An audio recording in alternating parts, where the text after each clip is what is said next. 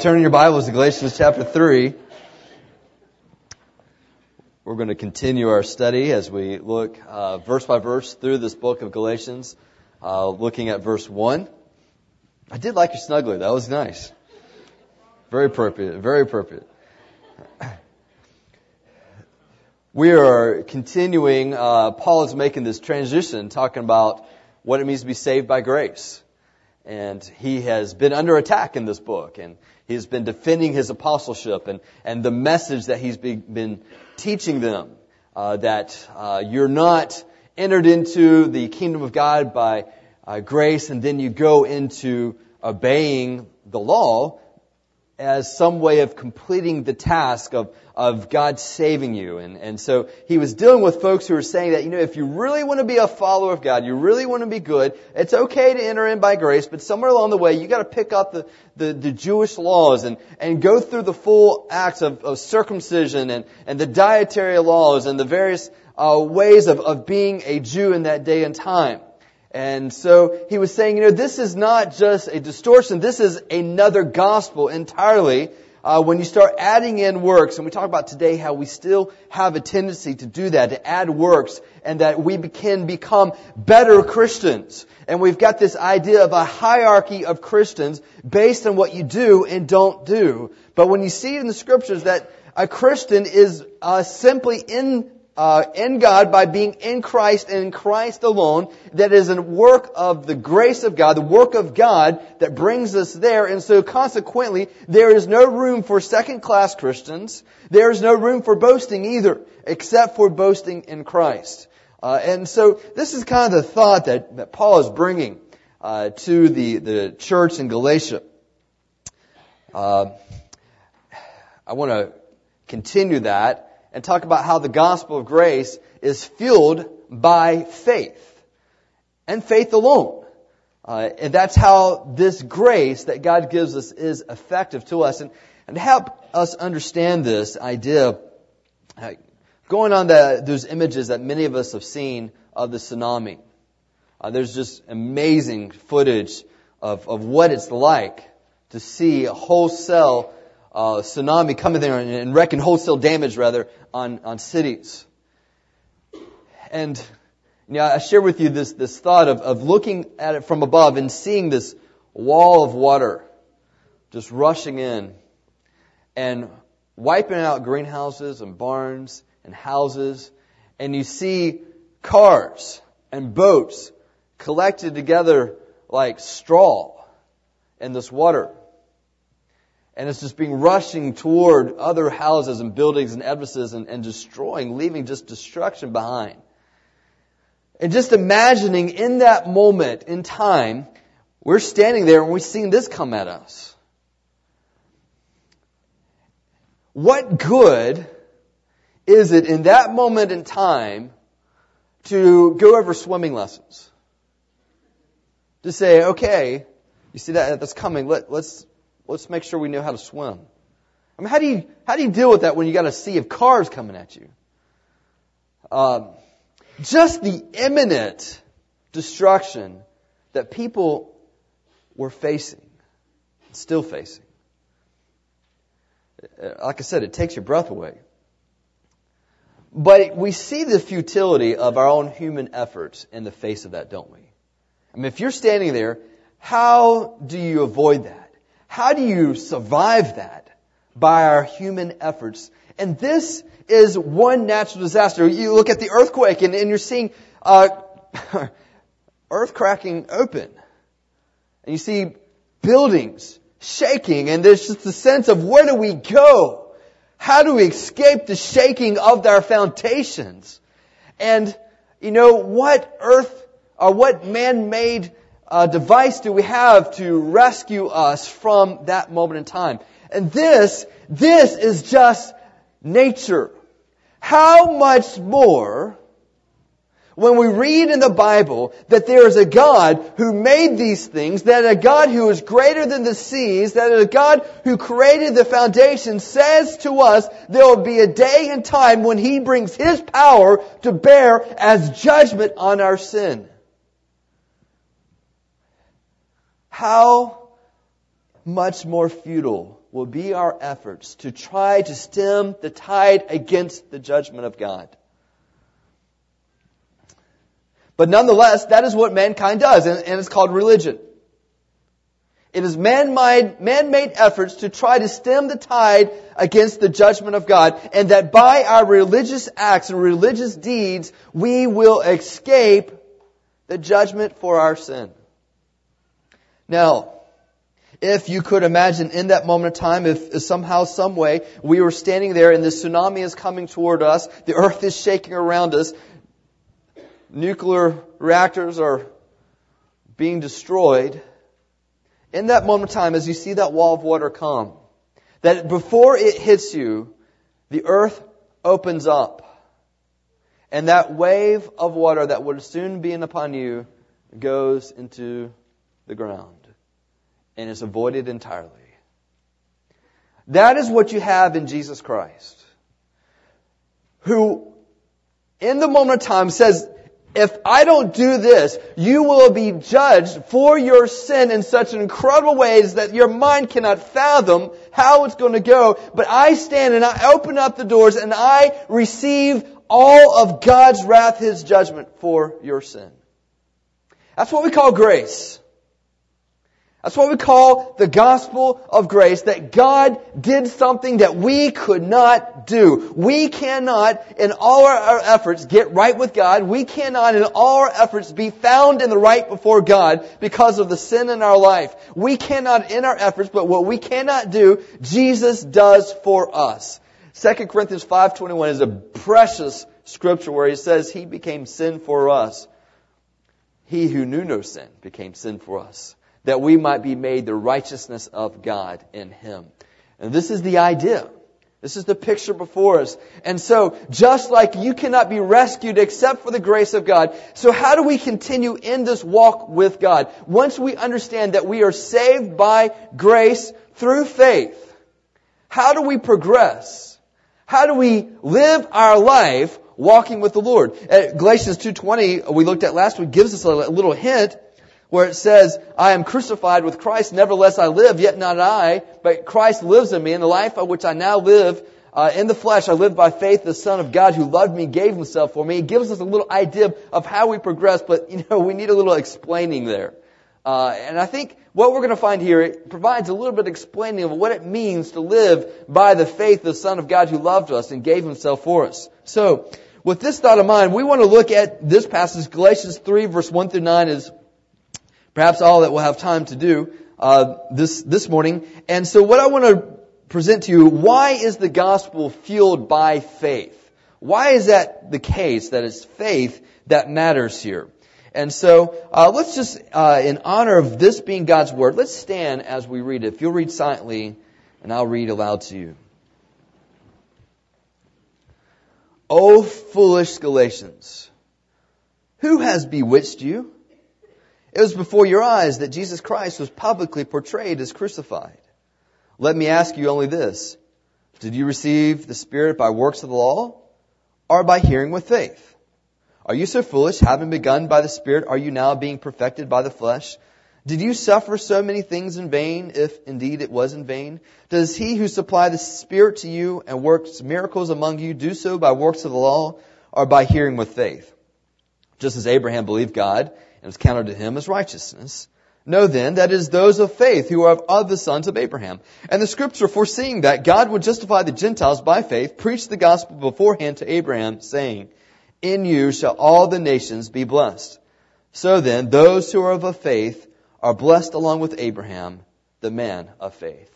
You may be seated. We've already been struck several times with strong language by Paul. I think it's somewhat funny. Galatians 6:1 is where he tells us that if any man is overtaken in sin, let him restore such a one in a spirit of gentleness. So he tells us to rebuke folks in the spirit of gentleness, but here it's in this book where in the very beginning in Galatians chapter 1 he says, look, if anyone's preaching to you another gospel, let him be damned. I thought, whew. I mean, you just don't see that in other places. Let him be damned. Even if an angel of heaven preaches something different. So he's not only applying this to himself and to others, but even if angels from heaven preach something different, he says, let them be damned. That's pretty strong. And then Galatians chapter 2, he talks about how he rebukes the man who walked on water with Jesus. I think, good night, Paul. And then you come to Galatians chapter 3, and he starts off as, oh, foolish Galatians. I think, someone had translated this, J.B. Phillips had brought it like this. Oh, you dear idiots of Galatia. Surely you cannot be so idiotic. It helps us understand what he's saying here. But this is gentleness. What he's doing, he's grabbing the attention of the Galatians. He also, on another way, tells them, you're my brother. Okay? So it's not just calling them idiots. He is also saying, you're my brother. But I just can't help but notice that. And he says, oh, foolish Galatians, who has bewitched you? This is the only time you see that word in the New Testament, this bewitching. And it's the idea that you give someone the evil eye, or cast a spell over, or you're fascinated in the original sense of holding someone spellbound by some irresistible power. Okay? So it's that fascinate, the original sense of the word fascinate. Who has fascinated you with some irresistible power? Now, what's implied in this is that there is actually one who is doing this. And I believe this is perhaps an allusion to Satan himself, who is working to deceive, I believe, all churches of the gospel. And so that's why it's so important to constantly be going back to the Word of God. That's why I preach the Bible. I'm not here to give you my opinions. I'm not going to give you the five ways to a successful life or marriage or things like that. I'm not going to be doing the topical thing, because I read here that in this, there is one who's trying to deceive us. So consequently, if I start relying on my own opinions and ideas of how we ought to be living, I leave a lot of room for twisting. Okay? And so, that's why I'm teaching you Galatians. And you think, well, what does that have to do with me? Well, that's my job. I want you to understand how this relates to you. So, there's one who is trying to deceive us. And so he says, it was before your eyes that Jesus Christ was publicly portrayed as crucified. Now, what he's not talking about here is that they were witnesses to the cross. But what he's saying is that we so proclaim Christ in a very public way, so that you understood that Jesus died for you. He died for your sins. In fact, that's the idea in Galatians chapter 1, right from the very beginning, when he talks about Jesus Christ, who gave Himself for your sins to deliver you from this present evil age. And I think that's very much on his mind here. I want to tell you about the cross of Christ, who gave Himself to keep you from being bewitched by the one of this age. Okay? So, we come now to verse 2. I think this is great. Verse 2. Let me ask you only this. Here's what I love. You get this idea. He's going to ask you this one question. He then proceeds to ask 6 questions, rhetorical questions, one after the other. I think that's a pastor, that's a preacher for you. Let's finish up with this. And it goes for 15 more minutes, And so let me ask you just this one question. Bam, bam, bam, bam, 6 questions later, all right? And so here he is. He's got these questions. Let me ask you only this. But to be fair, these 6 questions can be summed up in one. And really the first one right here. Did you receive the Spirit by works of the law or by hearing with faith? Okay? Now, here's the first thing that we understand. Why is it important that the gospel is fueled by faith? It's because it's how we began our walk with God to begin with. So consider how we began our walk with God, and that's the question he's getting to the heart here. Did you receive the Spirit by the works of law or by the hearing with faith? And so is it done by works, the works of law, or is it done by hearing the faith? Is it simply because you believed the gospel of Christ? And that's the question that's being asked here. And it's implied, yes, it was done by hearing the works, or by hearing of Christ, not by doing the works of the law. Now, notice, did you receive the Spirit? He's talking about the Spirit of God here.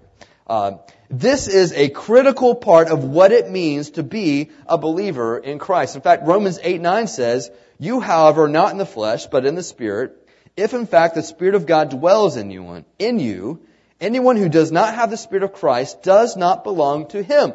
So, according to the Bible, the Spirit of God is the evidence that you are made right with God, that you have been justified with God, is that there is a divine Spirit that is given to you. Now, some would say, well, we are all children of God when we were born and that God made us. Well, yes, God did make us, but we were born in our selfishness, born in our sin. No one taught you how to be jealous. No one taught you how to be selfish. No one taught you how to lie. Why? You didn't need to. You were born with a selfish nature within you that separated you from God. God is holy, He is without sin, and in fact is abhorrent to it, hates it, and so there is division right from the beginning. And so for us to be reconciled with God, to be having the Spirit of God in our life, required a vast change of our life, heart. This is what we call being justified, where that earth opens up and God receives the wrath of God for your sin. Now that His holiness has been satisfied, His justice is satisfied, He says, I want to give you my Spirit to give evidence that you are now right with me. You see, eternal life doesn't begin just when you die. Eternal life begins at the moment you turn your heart to Christ in faith, trusting in His grace. It is at that moment the Spirit of God enters in, and Jesus defined eternal life as this, that you may know God. And so you start walking with Him, you start talking with Him, and there's a change that begins on the inside because of the Spirit of God. So, how did the Spirit of God come? Was it because you were circumcised, because you came to church, because you did the 10 Commandments? The answer is no. They did none of these things, but the Spirit of God came upon them when they heard about what Jesus Christ did for them, and they trusted in it and believed in it wholeheartedly. Didn't add anything to it. Okay? Then the Spirit of God comes in their life. Verse 3. Here you go again. Are you so foolish? Having begun by the Spirit, are you now being perfected by the flesh? And so, here's what I want to say to you. Why is it important that the gospel is fueled by faith? It's how we begin our walk with God, but how we begin is how we end. Alright? That's the point he's bringing. Just as you receive Christ, so walk ye in Him, according to Colossians chapter 2, verse 6. This is something that, just as you begin, there is no other dimension that's added to you that helps you grow. So this idea of perfection, in other words, completed. Your life is now completed, not because of all of the works that you did, but because of the work of God that's being done in your life. The last few weeks I've been sharing this analogy with you of what salvation by grace is trying to cross the sea, trying to cross the Atlantic Ocean by swimming.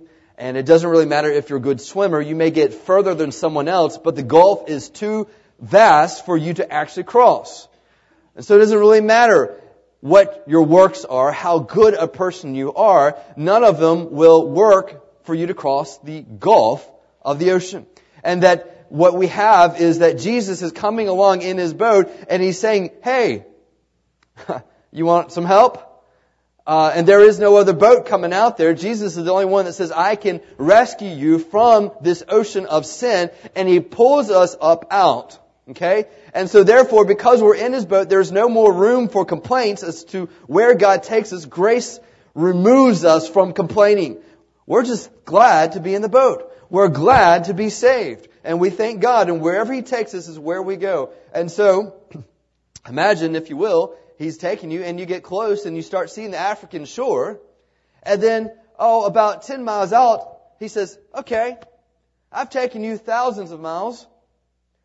Let's just take it from here. You go off the boat now. I'm going to go on and get someone else. So you look at him like, so how far? 10 miles. 10 miles. So what does it matter if you sink and drown 1,000 miles offshore or 10 miles offshore? Okay? The idea is that all of this is being done by God in our life through His Spirit. So just as we began, we're going to get to the final destination of being removed from the very presence of sin and being in the presence of God, all by God's work through us, in us. Okay? It's all done by the Lord. And so that's the point he's bringing here. Having begun by the Spirit, are you now being perfected by the flesh? Philippians 1:6 says this, I'm sure of this, that he who began a good work in you will bring it to completion at the day of Jesus Christ.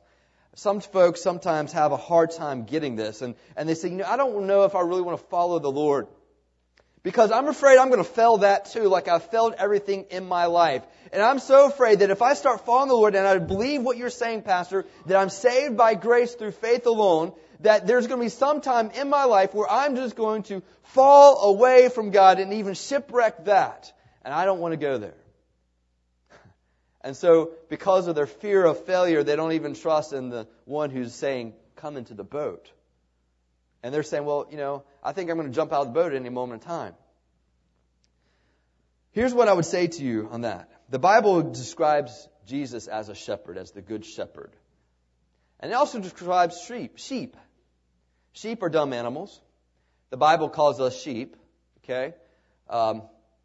Some of us have been given a hard time because I called us the church of losers, and of which I'm the pastor. But Paul called his idiots. But the idea is that there's no room for pride, and sheep have a tendency of going astray. The trust of the sheep with the good shepherd is not in the sheep's ability to stay with the shepherd. That's not what holds on that sheep. The sheep's ability, our confidence, is in the fact that there is a good shepherd, that when they go astray, that good shepherd brings them back to the fold. And so to you who are saying, you know what, I'm thinking that if I just follow Christ, I'm going to jump out of the boat. I don't even want to go there. I'm going to say you still have too much pride that you're depending on. It is the fact that there is a good shepherd. There's a good shepherd. I, as a sheep, tend to mess up. But Jesus, as the good shepherd, tends to be bringing me back. Bringing me back. And so, I live by faith. That even in my sin, even when there are moments and times when I go against God, that there is a God who sees that, is aware of that, and confronts me in my spirit, rebukes me, and will give me the forgiveness of God, and will give me the grace to bring me back again. I'm astounded how many times it is God's grace that wins me over. There are moments and times when I just walk away from God and I know it. And I just know it. And I'm thinking, oh man, I can't continue like this. I need to get right. But I've got in my mind that, all right, I will eventually, but I'm going to have to deal with the scolding that God's going to give me. Because that's how I grew up, honestly. Some of you grew up the same way, and some of you are doing the same thing to your kids. All right, yeah, I'm going to bring you back to my family. You're going to get your restored, but I'm going to scold you first, just so I'll feel better. I'm talking to myself, okay? But that's my mentality, and so I'm thinking, all right, here we go, and I just kind of delay it. I delay the repentance. But God does something in my life where I know I didn't deserve it. He treats me well. He does some blessing in my life.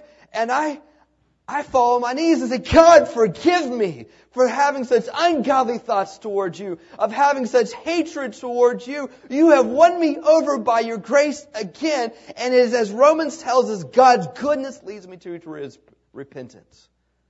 That is just what God does. And I can't explain it other than that's who God is. He does things like that. And so, having begun by the Spirit, are you now being perfected by the flesh? No, it is by the grace of God. How we begin is how we end. His grace working through the Spirit of God in my life. Now, understand the Spirit of God will work through people, through God's people. And so when someone rebukes you or corrects you, our first instinct is to bow up. What'd you say? You talking to me? We may not say that, but that's what we're thinking. But we understand this is how grace of God, the Spirit of God is working through His people. And that's one of the reasons why it's important to be in a church where someone will confront you from time to time. Because we need it. We need it. It is the Spirit of God working in the body of Christ. Now, verse 4. Here's another question. Did you suffer or experienced so many things in vain, if indeed it was in vain?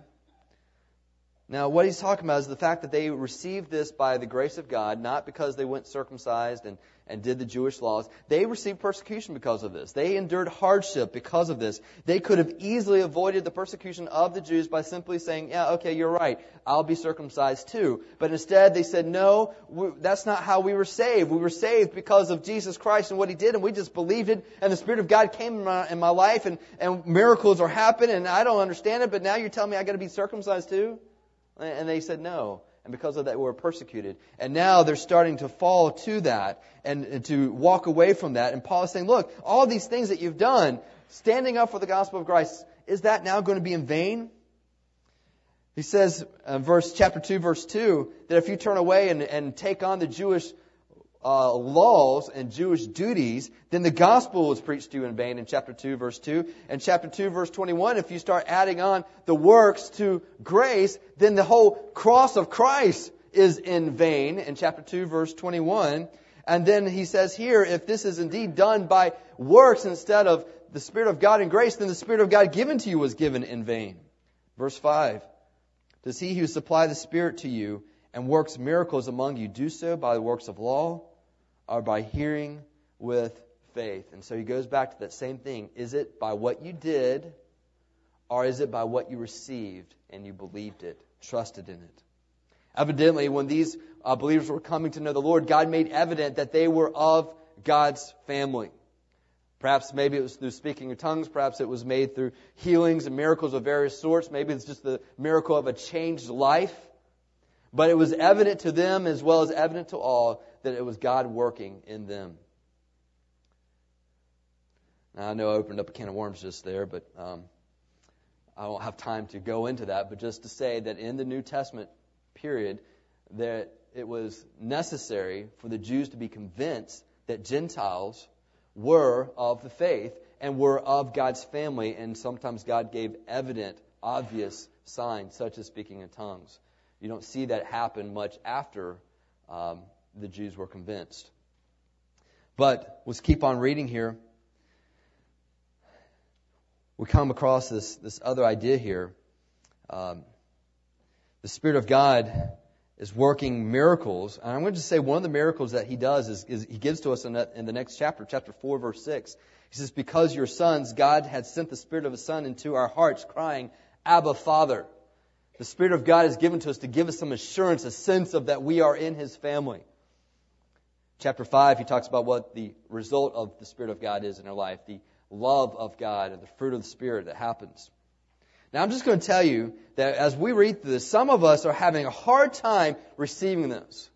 There is something within ourselves that rejects having faith and faith alone as the grounds for which God is doing this work. There's something within us that wants to work for our gifts. That's called pride. I've shared with you before, a good way to ruin a prideful person is by giving them something. It just tears them up. I mean, they just want to work for it, and they want to feel obligated to you in some way, and it just messes with them.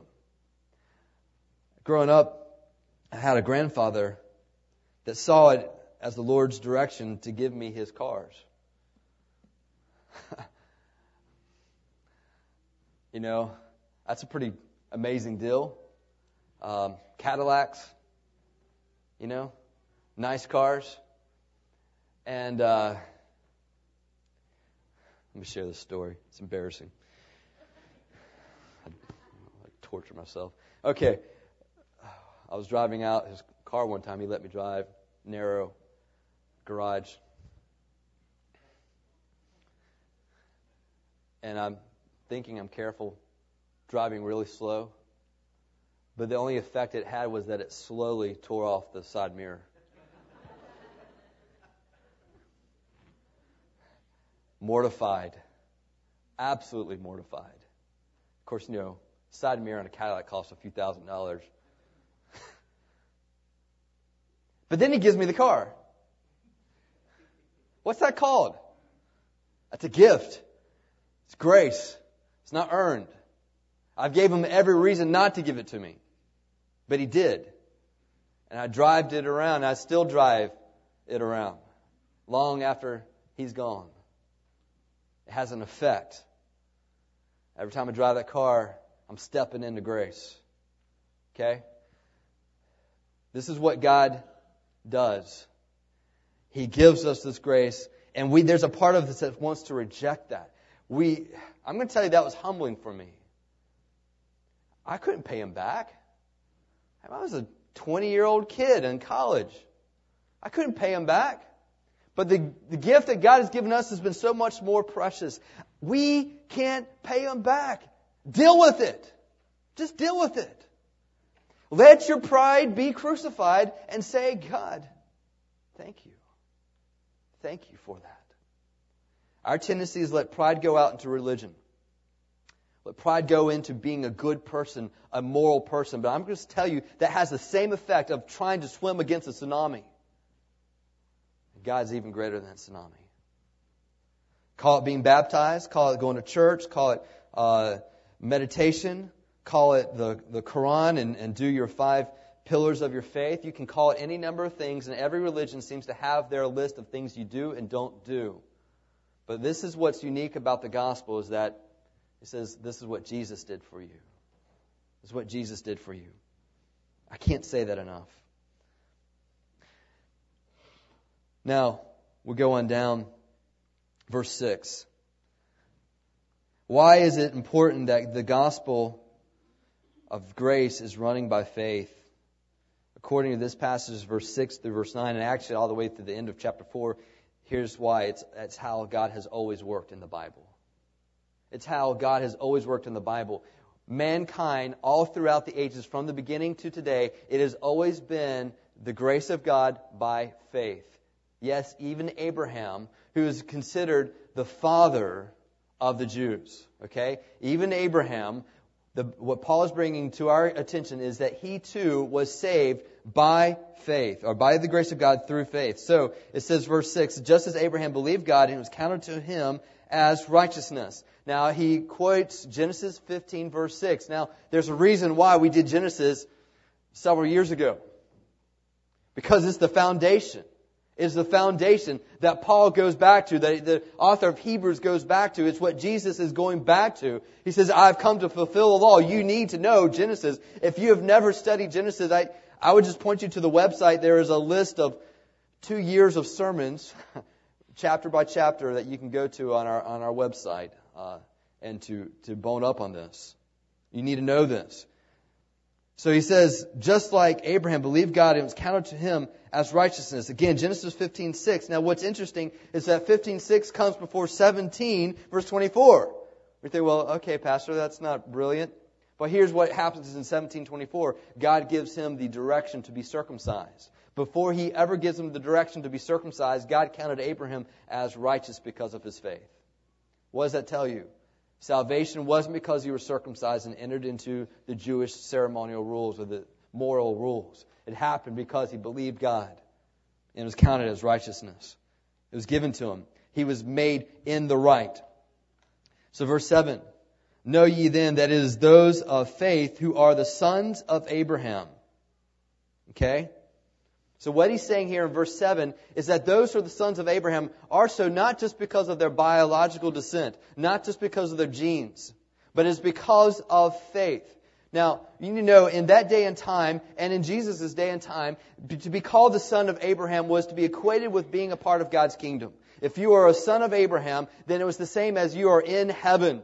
You're in God's kingdom. You can rest assured that you are right with God. And so that's the terminology to mean the son of Abraham. I think about Luke 19 when Jesus is talking to Zacchaeus, the hated person of society in that day because he was a chief tax collector. But yet because of his faith and turning to God, he says today he is also a son of Abraham. What is he saying? He's saying he's part of the kingdom of God. In that day and time, folks thought, well, because I'm a Jew, I'm good. I'm golden. I'm right with God. I've got my ticket in hand. And if I've ever challenged because of my immoral actions, I just go back to the fact that, hey, I'm a son of Abraham. We tend to do that with being a part of the church. Because I prayed a prayer, because I had a ticket to heaven, then I can live however way I want.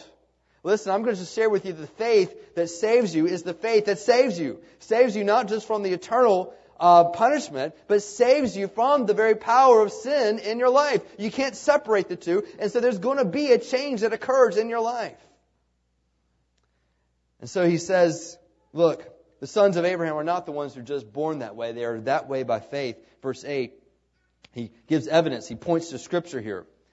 And the Scripture, foreseeing that God would justify the Gentiles by faith, preached the gospel beforehand to Abraham, saying, in you all the nations be blessed. All right? So in other words, it has always been God's plan for all the nations to be in part of God's kingdom. It has always been His plan. It hasn't been, or it never was just the Jews. It never was just one group. It never was just the Anglo-European of the West. It never was just the Americans. It has always been God's plan for all the nations to know the gospel of Jesus Christ, the grace of Christ. It goes all the way back to the days of Abraham, centuries before Jesus walked this earth. It was prophesied long before that it was God's plan for all the nations to come into the family of God.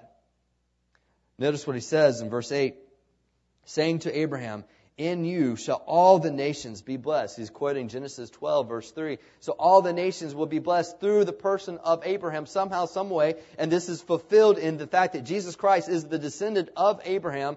And in Him is opened the door for salvation to all the Gentiles, to all the nations. And so Genesis 12, thousands of years before Jesus walked this earth, is prophesied and comes to fulfillment in Jesus Christ. Genesis 17, verse 4 and 5 says, behold, my covenant is with you, and you shall be the father of a multitude of nations.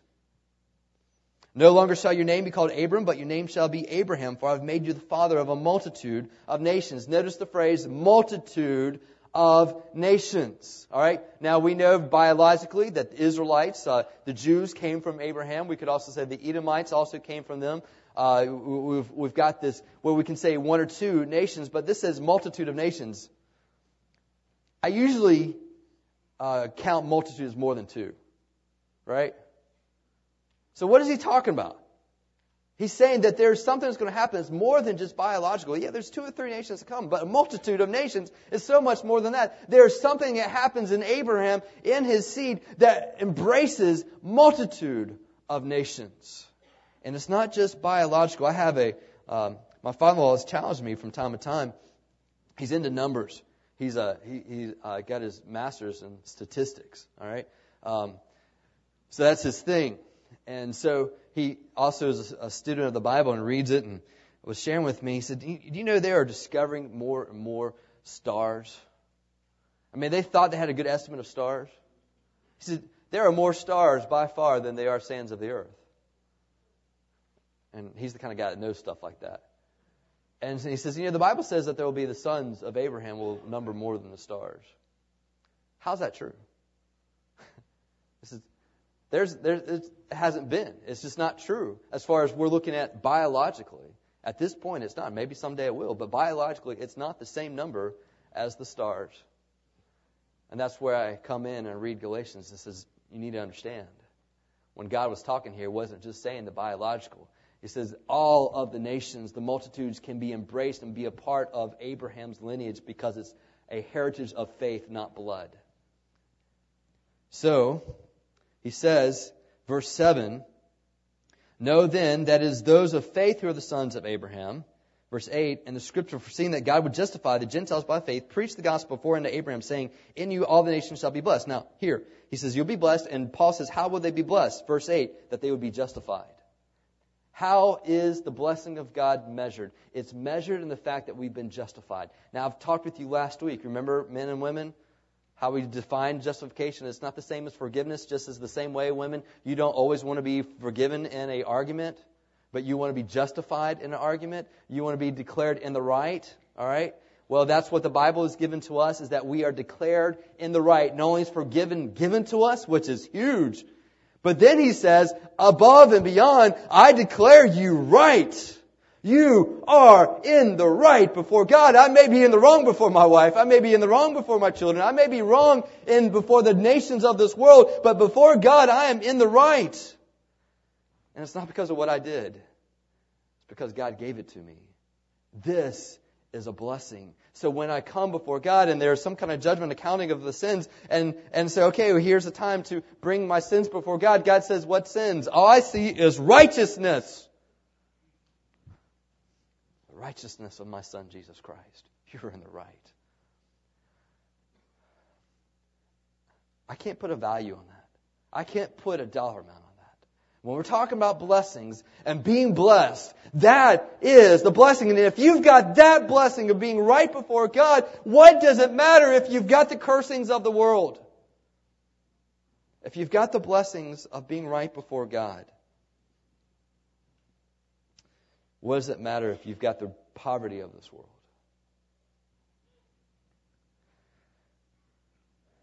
Verse 9. Well, let's look again at this. In you shall all the nations be blessed. I think about what John describes Jesus saying. In John 8, verse 39, he's referring to the Jews of the day, the religious, and he says, they answered him, Abraham is our father. Jesus said to him, if you were Abraham's children, you would have been doing what Abraham did. What? Living by faith, trusting the grace of God. Instead, he said, you are the son of a devil. And then John 8:56, your father Abraham rejoiced that he would see my day. He saw it and was glad.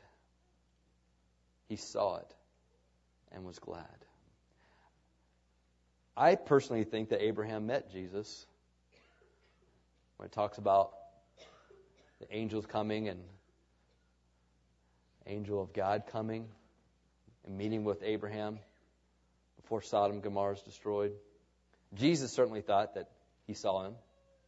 But when he saw the day of Jesus, when he saw Jesus on the cross, when he saw the resurrection, he rejoiced because he said, I wondered how all the nations would be blessed in me. But here, my son, the lineage, is actually the Son of God. And he dies on the cross as God being the eternal one, taking care of the sin of all mankind. And in so doing, forgiveness is extended to all who will come to him. And knowing his forgiveness extended, they are made right, those who come to him. And so he was glad. Verse 9, so then those who are of faith are blessed, along with Abraham, the man of faith.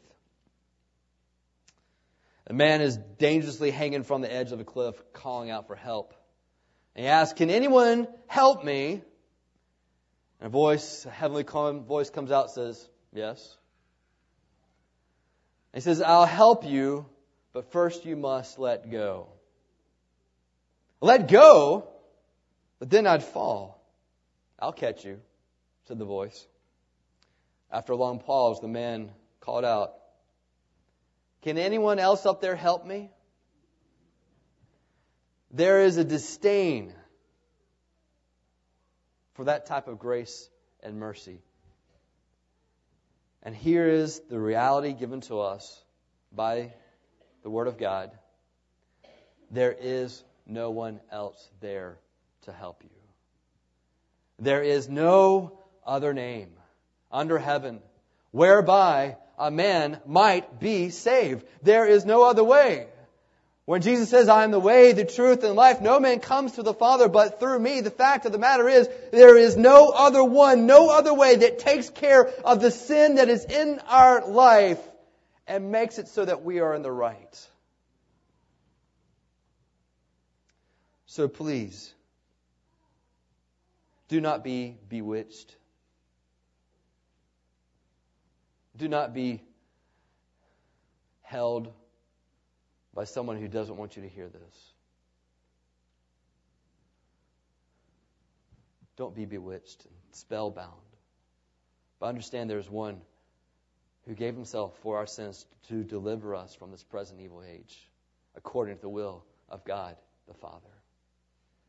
Began in his heart. It was delivered by the Son, and it was made real in our life by the Spirit. Will you enter into this walk with God, this eternal life? Father, Son, and Spirit working in you. Let's pray.